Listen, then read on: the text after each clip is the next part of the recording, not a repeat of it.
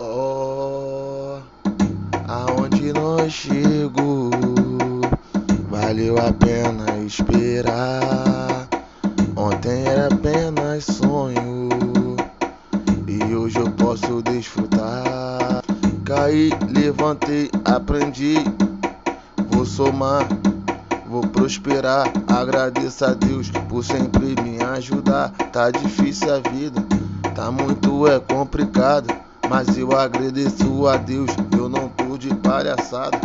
Às vezes eu caio, tô mancada, mas quero me levantar. Se eu cair 7 vezes, 8 vou me levantar.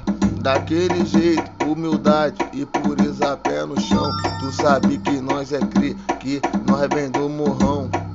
Respeito é tudo, sagacidade. Queria ser o moleque de verdade. Somar na bolsa de valores, somar como empreendedores.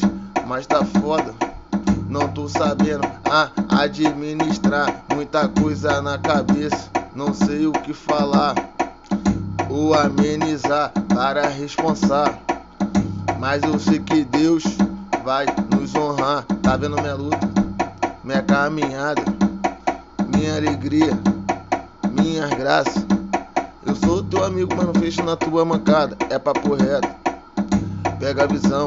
Por isso que eu tento agir certo, tratar geral como irmão.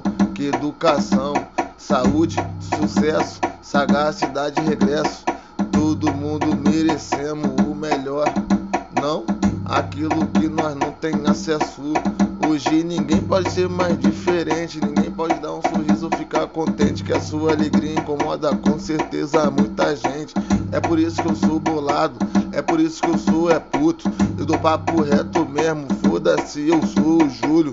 Daquele jeitão, às vezes banco de malucão, mas sabendo respeitar. O bagulho é doidão, me desculpe pela minha expressão. Eu não sou brabo, eu sou tranquilão. Melhor ser um bobão do que ser um valentão. Eu quero viver, eu quero somar, que vocês vão ver. Nós comirão.